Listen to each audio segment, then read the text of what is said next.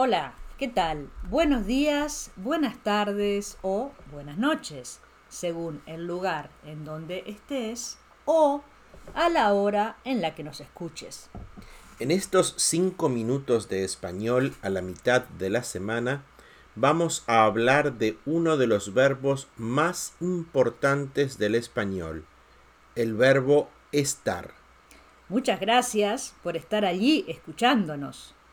Como sabes, estar se usa para ubicación o locación. Hola, soy Eduardo, estoy en San José del Cabo, México. ¿Cómo estás?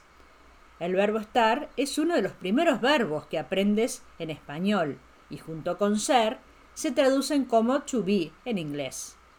Tienen diferentes significados y muchos usos. El miércoles pasado hablamos de calor y caliente y decíamos, la cocina está caliente, cuidado, no la toques. El tanque de gasolina puede estar lleno o vacío.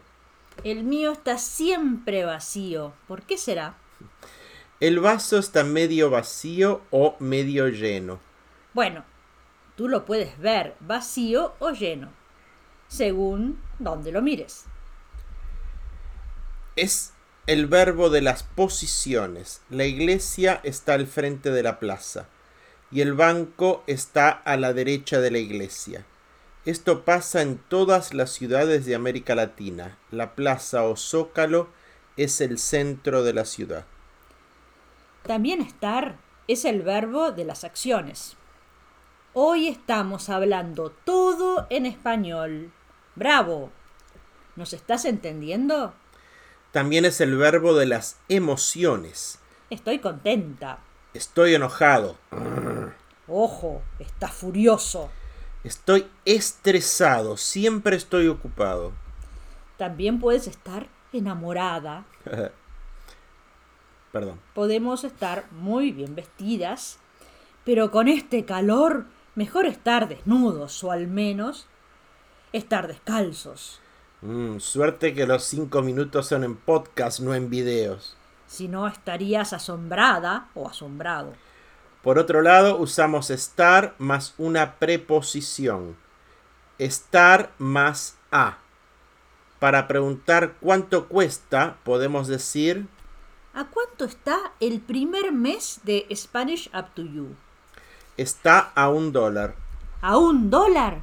¿Y qué estás esperando para practicar español? ¡Ya! ¡Pulsa aquí! Estamos a 30 de junio. Estamos a mitad del año 2021. Uy. Estaba a punto de terminar el partido cuando Suiza le hizo 2 goles a Francia, que quedó eliminada. Pobre Griezmann. Estar más de. Hoy estoy de muy buen humor. A veces estoy de mal humor o estoy de malas. En realidad, nunca estoy así, ¿verdad? Perdón. ¿Sabes que María está de 8 meses? Ya pronto nace el bebé.